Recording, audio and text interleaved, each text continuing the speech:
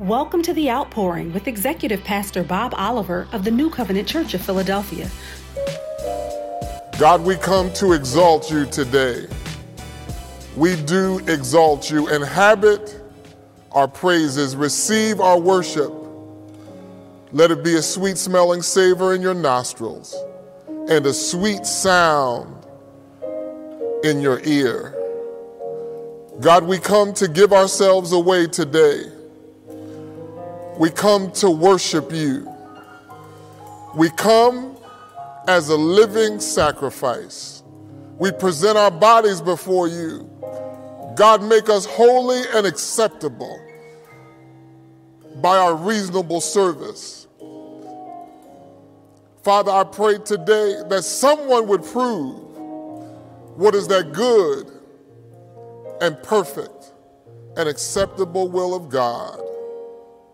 We bless you. We honor you. We come now, God, asking that you would come in the midst of your people. Fill this place. Fill every heart. Fill every room where this word is going out. God, we pray today that you would take your seat. And if you choose to do so, walk up and down in the midst of this candlestick. But bless your people with your presence, because we're not enough until you come. Lord, will you meet us here again? We need you. We desire you. We've got to have you. Somebody is on the verge. Somebody's on the brink. Somebody's crying out. Somebody needs you, Lord. Arise, O God. Arise and take your place. Take your abode in the midst of your people. We are your people. We're the sheep of your pasture. We're thankful unto you and we bless your name. We extol you. And may we honor you with our lives. And now speak a word with clarity.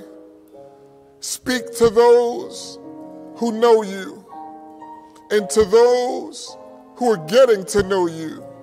And God, even to those who have not known you. Those who sit in darkness, let a light shine today. In the name of Jesus, may they see that great light. We come to you, our great King, King of kings, Lord of lords, ruler of every nation. We bless you. We honor you in this place and in every place because you are everywhere. Your presence is everywhere. And so now, God, send a word. Send a word that is in season. Send a word that touches us in dimensions that only you can touch. We commit this to you and into your hands. In Jesus' name we pray, and by him we give thanks and say amen. Dearly beloved, it's an honor, it's a privilege that I never take lightly to come and break the bread of life with you. I pray that you sense the Spirit of God already and that you know he's come because he cares for you. He loves you, and we're going to talk about his great love just a bit more today through the sacrifice that he made, not for himself, but for you and for me. And we're going to begin in the Gospel of Matthew, chapter 27.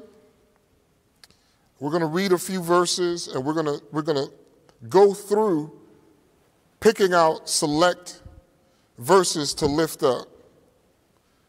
But if you would go with me to Matthew 27, 1 and 2, it reads, "When morning came, all the chief priests and elders of the people plotted against Jesus to put him to death.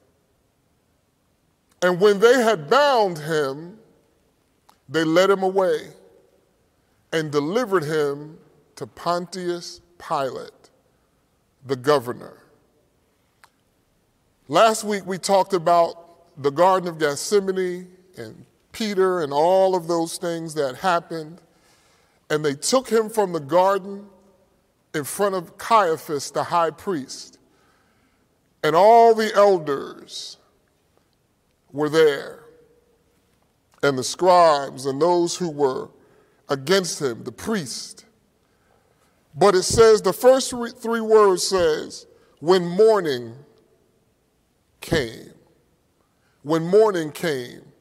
That is to let us know, Matthew is telling us that all night they abused him.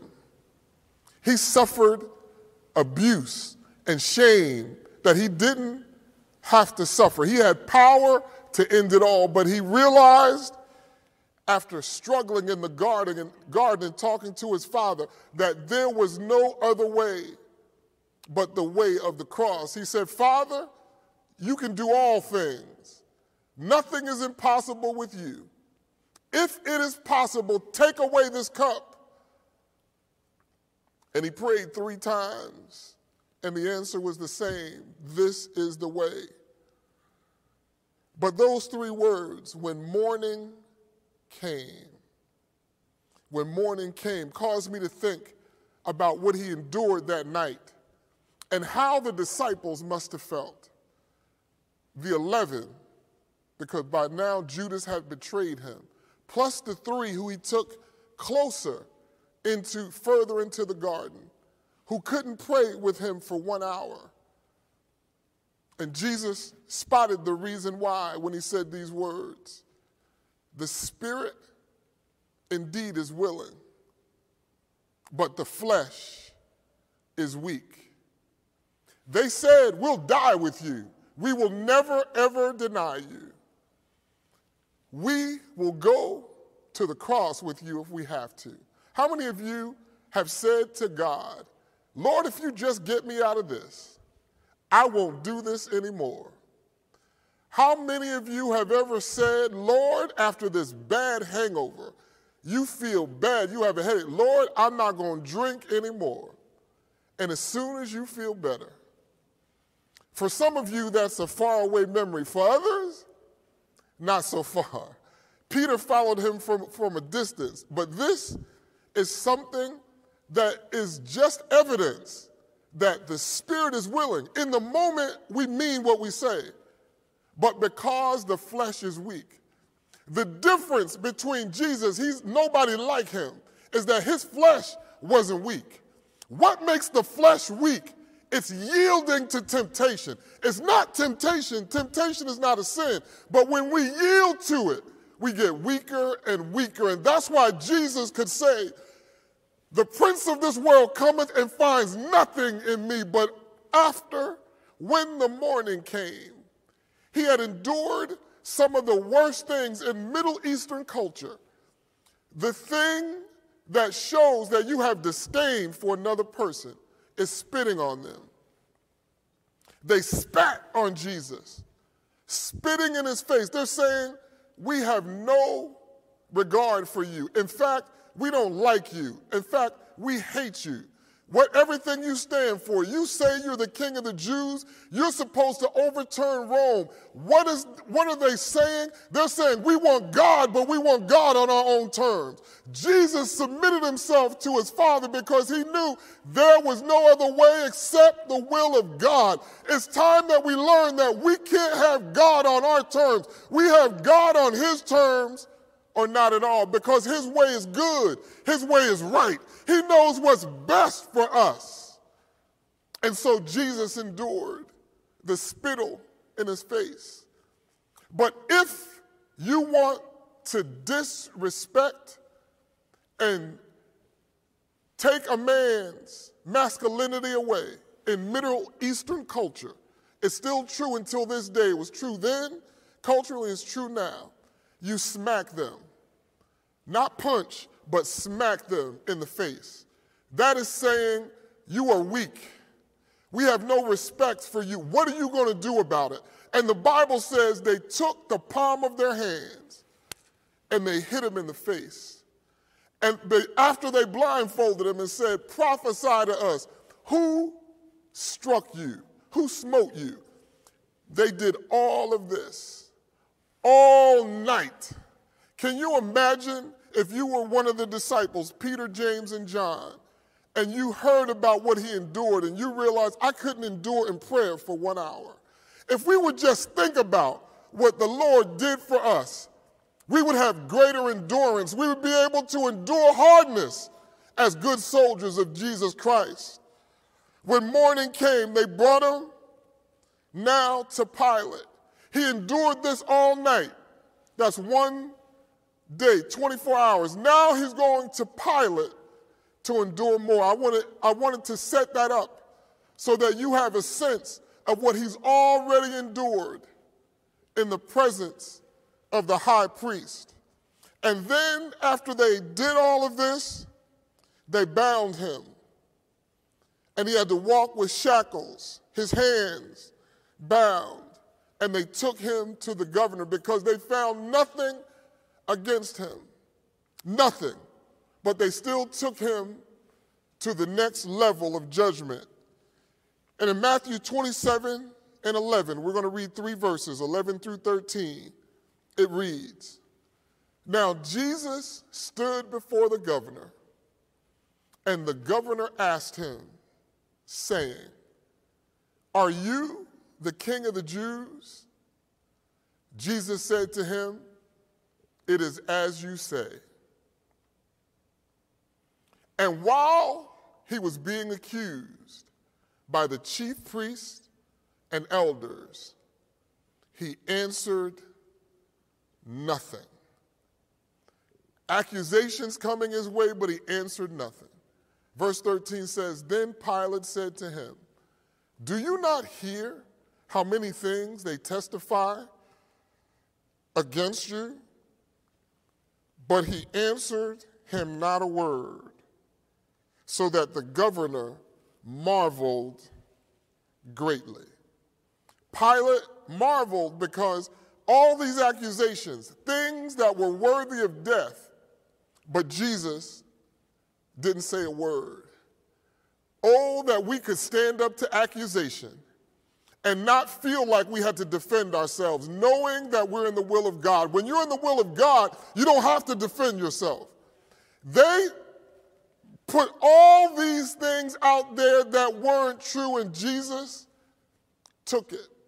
Had been beaten all night. By now he's weary. 24 hours of scourging and suffering. And now he's standing before more false accusers. And Pilate asked him a question, the critical question. Are you the king of the Jews? Are you the king of the Jews? That's what they're saying about you. I need to know from your lips, are you the king of the Jews? Why did Pilate ask him that question? Because if Jesus says yes to that, that is admitting that he is in a position that he has no authority to be in according to Roman law. He's the king of the Jews, but he's tried by the Romans because the Jews committed him into the Romans' hands. Isn't this a quandary? This is the same nation that went to God and said, we want a king like all the other nations. And now he sends the King of Kings and they reject him. You know the problem with us as humans? We don't know what we want. We don't know what we need. And so they went to God and petitioned God, give us a king. God gave them Saul. They got what they wanted, but they lost what they had. They had an intimate relationship with God. They were living in a theocracy, but they said, we want to be like the other nations. The nations that don't know God, we want to be like them. We like the way they roll. We want to ride like them. And God then gives them a good King David. Now there's one greater than David, and they're delivering him to the Romans. See, in Roman law, only the emperor had the authority to appoint one as king, but they didn't know the one they spat on, the one they smacked was greater than the emperor. There was one greater than David in front of them. There was one greater than Caesar. One day Caesar will bow down to this Jesus, who's the king of the Jews. Yes, he's the king of the Jews. He's more than that. He's my king. He's your king. He's the king of kings. He's the Lord of lords. He's the ruler of every nation. But in their ignorance, they didn't know what they're doing. That's why Jesus could forgive them, even on the cross. Father, forgive them. They don't know what they're doing. If they would have known who he was, they wouldn't have done what they did, and that's why their eyes were blinded. There was a veil on their eyes. Jesus didn't answer a word because even though he was in pain, even though his flesh was tired, he had a purpose. He realized that what's happening to me is nothing compared to my purpose. My purpose is to redeem humanity, is to restore that which Adam lost. He came to redeem, to restore, and to reconcile. Reconciliation would not be possible. We are reconciled to God because he was willing to take it. He was willing to take it so you could make it. He was willing to take it so that you can make it. And because he endured the shame of the cross, there's nothing that you can't endure. You need to tell yourself, I'm going to make it. Yes, in the world we have tribulation, but be of good courage because he's overcome the world and he's with you right now to help you overcome every challenge that you have. Accusation can penetrate, but he took accusation and never said a word. It wasn't true. It doesn't feel good when people lie on you, but that's the least times you ought to fight because it's not true. Even if people believe a lie and you know the truth, why do you fight? Why do you fight? We need to ask ourselves that question. Why do we fight? What are we fighting? What are we fighting for? We're fighting for our own honor. The only honor that matters is the honor that we receive from God. If God honors you, then you are honorable. If you honor yourself, you are at risk of being prideful. Jesus humbled himself. He humbled himself because there was a purpose bigger than what he was experiencing, and he experienced much. He experienced things that he had the power to break out of. But if he would have broke out of that, we could not have broken out of sin. We could not have broken out of death. We could not have broken out of the bondage that held generations captive. But because he loved us so much, he endured it. He took it. He had you and he had me on his mind. And Pilate marveled. He said, don't you hear what they're saying? Jesus didn't utter a mumbling word. Now, they called him the King of the Jews because they wanted to have something against him. It wasn't because they honored him as king. You don't spit on a king. You don't slap a king in the face, especially in the Middle East. You don't scourge and beat a king all night. And they took off his clothes and put a purple robe on him. And the purple represents, as you know, regalness, royalty. They put that on him and they beat him. They then took a crown of thorns and they put it in his head. This area here, especially around the temple, is sensitive. And you imagine the thick, long thorns, animal bones penetrating him, and the blood that precious blood, streaming down his face. The pain, the intensity, because it doesn't let up. those thorns are in there and they're stuck until he breathes his last breath. He never says a word.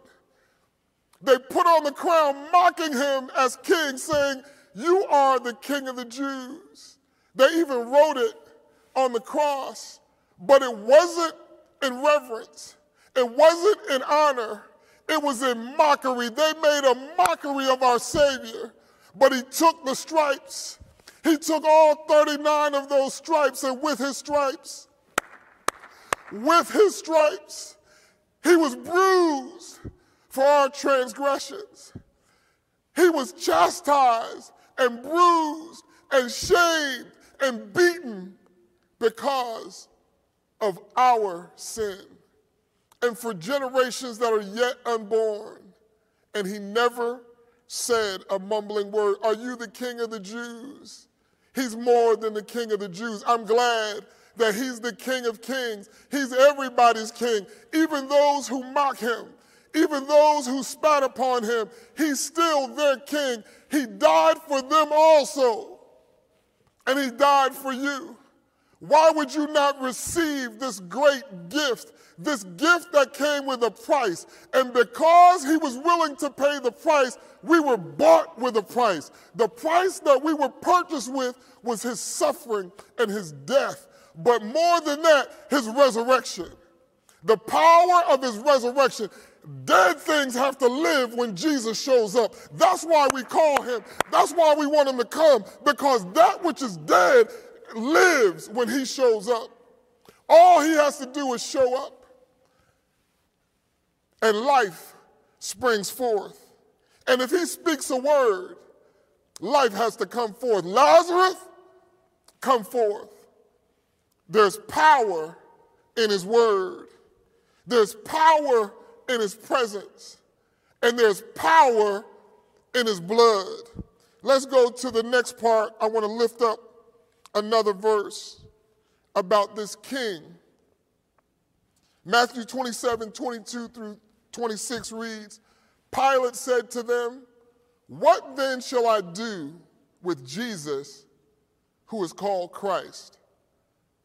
They all said to him, "Let him be crucified." Then the governor said, "Why? What evil has he done?" But they cried out all the more, saying, "Let him be crucified." When Pilate saw that he could not prevail at all, but rather that a tumult was rising, he took water and washed his hands before the multitude, saying, "I am innocent of the blood of this just person. You see to it." And all the people answered and said, "His blood be on us and on our children." Then he released Barabbas to them. And when he had scourged Jesus, he delivered him to be crucified. Now he's getting beat again. Ordered to be beat by a governor who just said, there's no evil in him. Ordered to be scourged by a governor who just admitted there's no evil in him. But to submit to the will of the people, he said, I got to do something because this is about to get out of hand. And as the governor of Rome, he's charged to keep the peace. So there's this big crowd. There's a huge mob, thousands of people, thousands in this mob, crying out, "Crucify him." Now, there were some voices there who loved him, some of the people who followed him, but their voices were drowned out by the mob.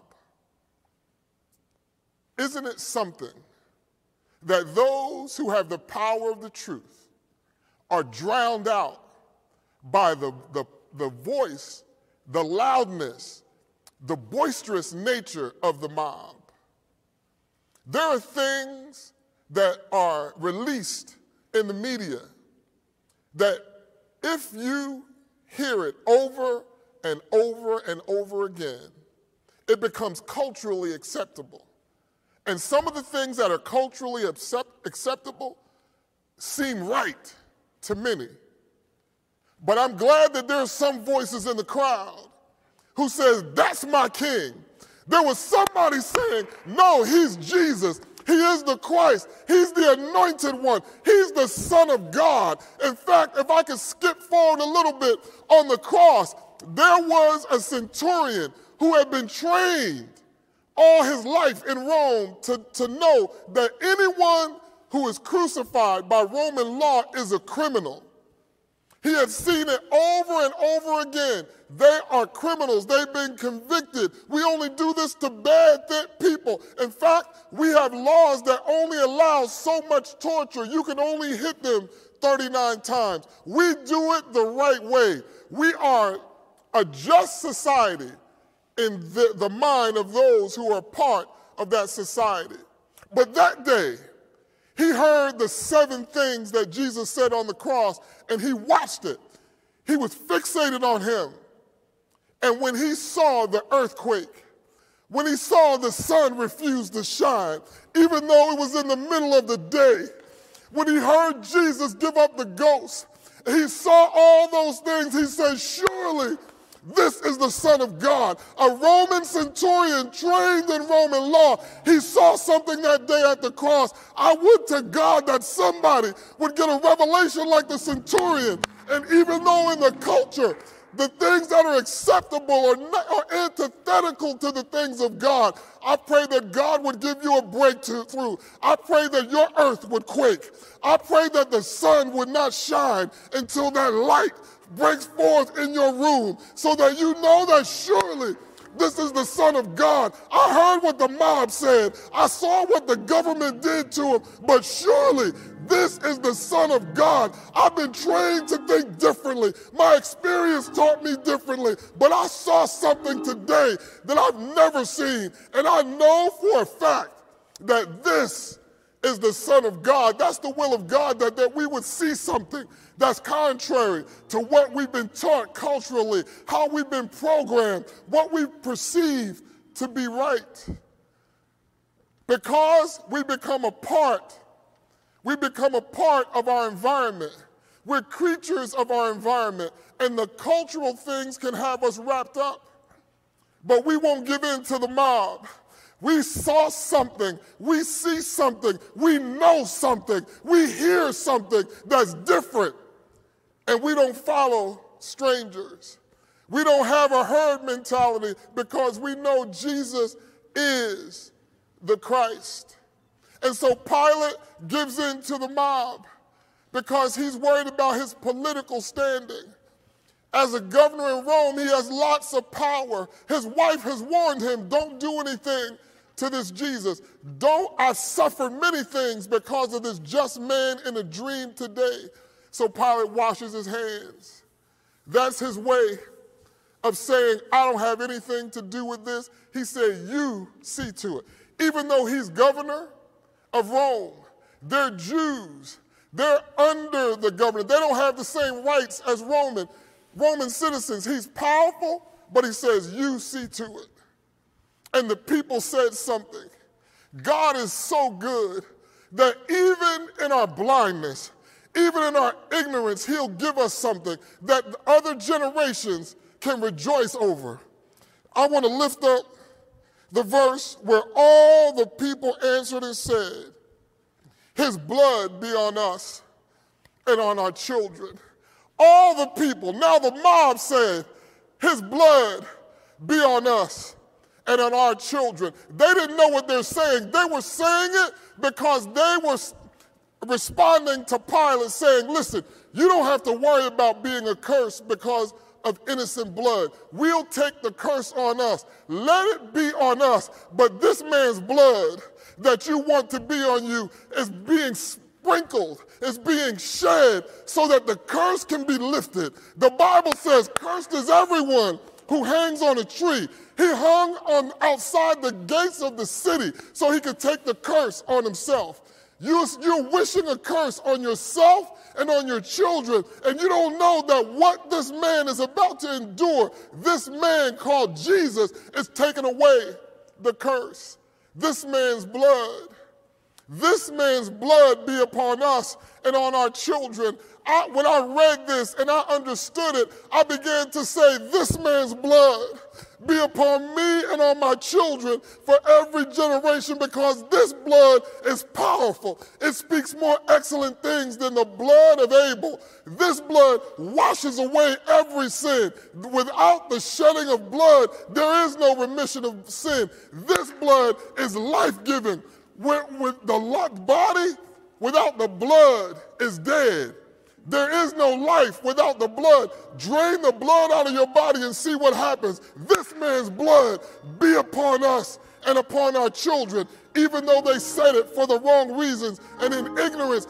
The will of God was being so that this man's blood, we're all under one blood. This man's blood caused him to be the King of Kings and the Lord of Lords. This man's blood redeemed all of humanity, everyone who's willing to come. This man's blood is better than the blood of bullocks and of goats, because he shed it one time, and everyone who's born and yet unborn can be washed in this blood. I'm talking about the blood that was drawn from Emmanuel's veins. This man's blood be upon us and upon our children. I wish someone would chat at me and say, this man's blood be upon us and upon our children. This blood will never lose its power. I'm talking about the blood that is power, that reaches to the highest mountains, that flows to the lowest valley. I'm talking about the blood that will never lose its power, the blood that has cleansing power, the blood that can turn your life around, the blood that can wash away your sins. What can wash away my sins? Nothing but the blood of Jesus. What can make me whole again? Nothing but the blood of Jesus. I know it was the blood. I know it was the blood for me. One day when I was lost, he died on the cross. That's how I know it was the blood for me. This man's blood be upon us and upon our children. They didn't realize what they were saying, but the power of God cannot be stopped. The mob can't stop the power of God. Ignorance can't stop the power of God. Lies can't stop the power of God. The devil in hell can't stop the power of God. And the power of God was released on humanity through the shedding of his blood.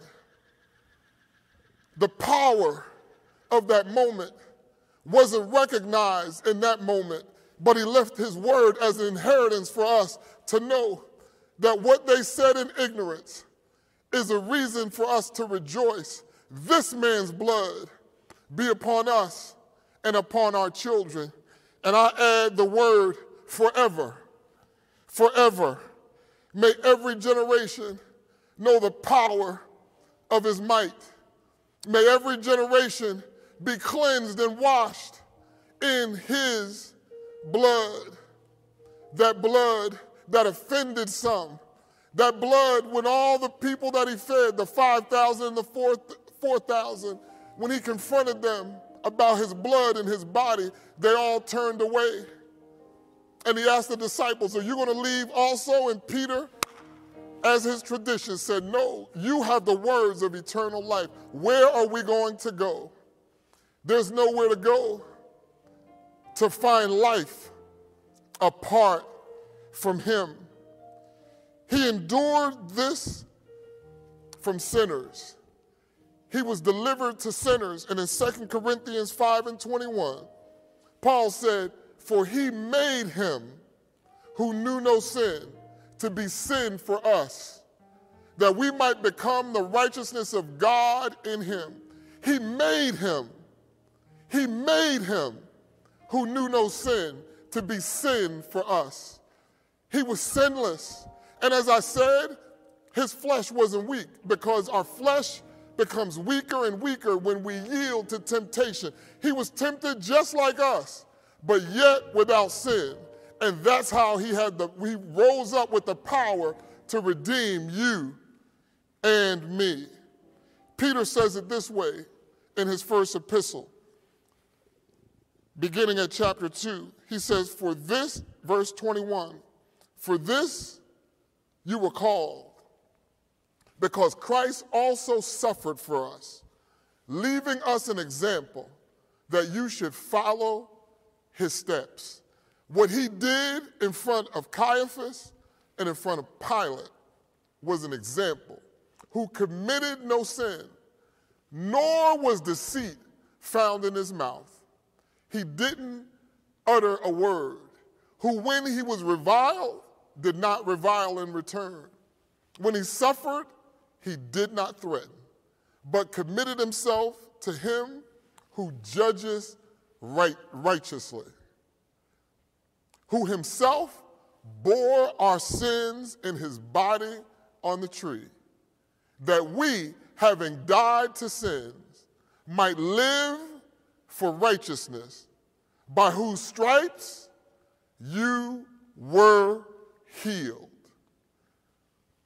For you were like sheep going astray, but have now returned to the shepherd and overseer of your souls.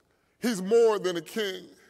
He's greater than a king. He's the shepherd, the one who protects us, the one who keeps us out of harm's way when the wolves try to attack. Our shepherd, his rod and his staff, they comfort us. He's the overseer of our soul. He watches over our soul, that place that nobody can touch but him. He's our overseer. When we were going astray, when we were lost, unprotected, sheep without a shepherd is vulnerable, is exposed. I don't care if a sheep thinks in their mind that they're strong. They're vulnerable and they're exposed. And when the wolf comes, they become prey. There are too many people in our generation who see strength in themselves and don't know that they're prey. They have no idea that they're prey. And there's one walking to and fro in the earth, seeking whom he may devour. And one of the ways he devours us is he gets us in revelry. Someone reviles us, we revile back. Someone does something wrong to us, we threaten them. Peter said he gave us an example. We ought not do that. We ought to trust the one who's righteous. He's saying, put your hand in the master's hand and he'll take care of you. He will take care of you. Do you trust him to take care of you? Do you trust his finished work on the cross? There is something about the preaching of the cross that reminds us of the sacrifice that he made for us. And when we are mindful of that sacrifice, it shapes, it molds the way we live, the way we walk, and the way we talk. We no longer live to ourselves, but unto him. Do you know him? That's my king. He's not just the king of the Jews. That's my king. Is there anybody else who claims him as king? Is there anybody who claims him? The people in his day rejected him, but we receive him. We receive you gladly today, Lord. We receive you in every house, every household represented. We receive you. God, there's some who know you well, who are getting to know you better because you're bringing us back. You're bringing us closer to the foot of the cross. To those who've been following you for a distance, they're now coming from a distance. They're coming closer. God, be more intimate with us because we want to be more intimate with you. We're drawing near to you, and you promise to draw near to us. We're resisting the devil, and he's got to flee from us because you said so. Temptation is not a sin, but yielding to the temptation is a sin. Teach us, God, how to resist, because every time we resist the devil, he must flee. But every time we yield to the temptation, we give room to him, and we can't say as you say, the prince of this world came and found nothing in me. There's something in me that he can take advantage of or leverage. But greater is he that is in me than he that is in the world. That's my hope. That's your hope, that he is greater, and that's why we submit ourselves to him. We need him to be our overseer. We need him to be our shepherd. We cannot do this alone. And for those of you who don't know him, today I offer you this Jesus. That doesn't mean your life is going to be easy. You saw what he endured, and he gave us a promise. He said, in the world, you will have tribulations. But then he gave us hope. He said, but be of good courage, be of good cheer, for I have overcome the world. And because he's overcome, he's made us overcomers. He has made us more than conquerors. Do you admire a conqueror? Well, you're more than a conqueror through him that loved you. And today he wants to express his love to you.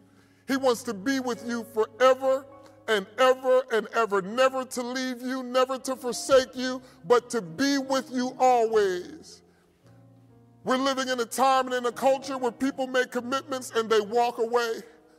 They promise that I'm going to be with you until death do we part, and then they start thinking about themselves and they part. Not my king.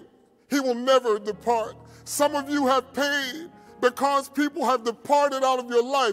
I promise you, he'll never leave you. When you're in trouble, he's not doing this because he wants something from you. He's doing it because he wants something for you. There are too many people in our lives who want something from us. And because they stand to benefit, they say sweet things until they get what they want. All he wants is your salvation. All he wants is to give you life. He wants to make an exchange with you. Here's the transaction. You give him your sin, and he'll give you his life. You give him your sin, he'll give you eternal life. Who wouldn't take a deal like that? I'm a business person. I know a good deal when I see one. I've never seen a deal like that. There's not enough money in the world to execute that transaction. Jeff Bezos can't afford it. Nobody. We were bought with a price that's greater than silver and gold. The mint, all the governments in the world, you take all of their currency, it can't add up to one soul being saved. Not one. Because the price that was required and the price that was paid was this man's blood. This man's blood be on your house and on your children. This man's blood be on the doorpost of your house so that death would pass over. This man's blood be upon you to take away every stain of sin. Sin has lost its power. It's lost its grip on us because of this man's blood. There's somebody waiting and willing and ready to pray with you. Right now, you ought to log in. Do whatever you need to do. Instruction is on the screen so that they can pray with you. Some of you who know him, you're struggling. You ought to go. God is not a respecter of person. Go get prayer. For those who decided today that you want to receive him, go and let someone agree with you in prayer. Yes, he's a king. He's more than the king of the Jews. He's the King of kings. He's a savior. He is, Isaiah said it this way, unto us a son is born, unto us a child was given,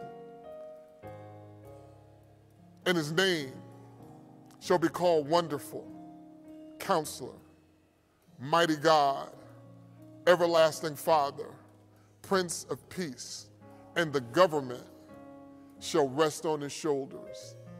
And of his kingdom, of his government, there shall be no end. The people in his day would have worshiped him if he would have overthrown the government of Rome. But they didn't realize he came to usher in a government that was greater than Rome. Rome is a rubble. I've been to Rome. It's a wonderful thing to see the ruins, but they are ruins. But his kingdom is still standing. They were looking for something temporal. He was offering something everlasting. And I want to beseech you today by the mercies of God, put away temporal things. He'll give you what you need. Those things will follow you as you seek the kingdom. You don't have to follow things. Things will follow you. Doors open that you don't even see. The favor of God is such that things will happen for you that you didn't foresee, that haven't been foretold. When you commit yourself wholly to him with your whole heart, he will take care of you. God will take care of you. We pray that this ministry has been a blessing to you and your family. To give your gift of love, visit nccop.church/giving for all of the ways that you can donate to the ministry. Thank you so much for your generosity and God's blessings until we meet again.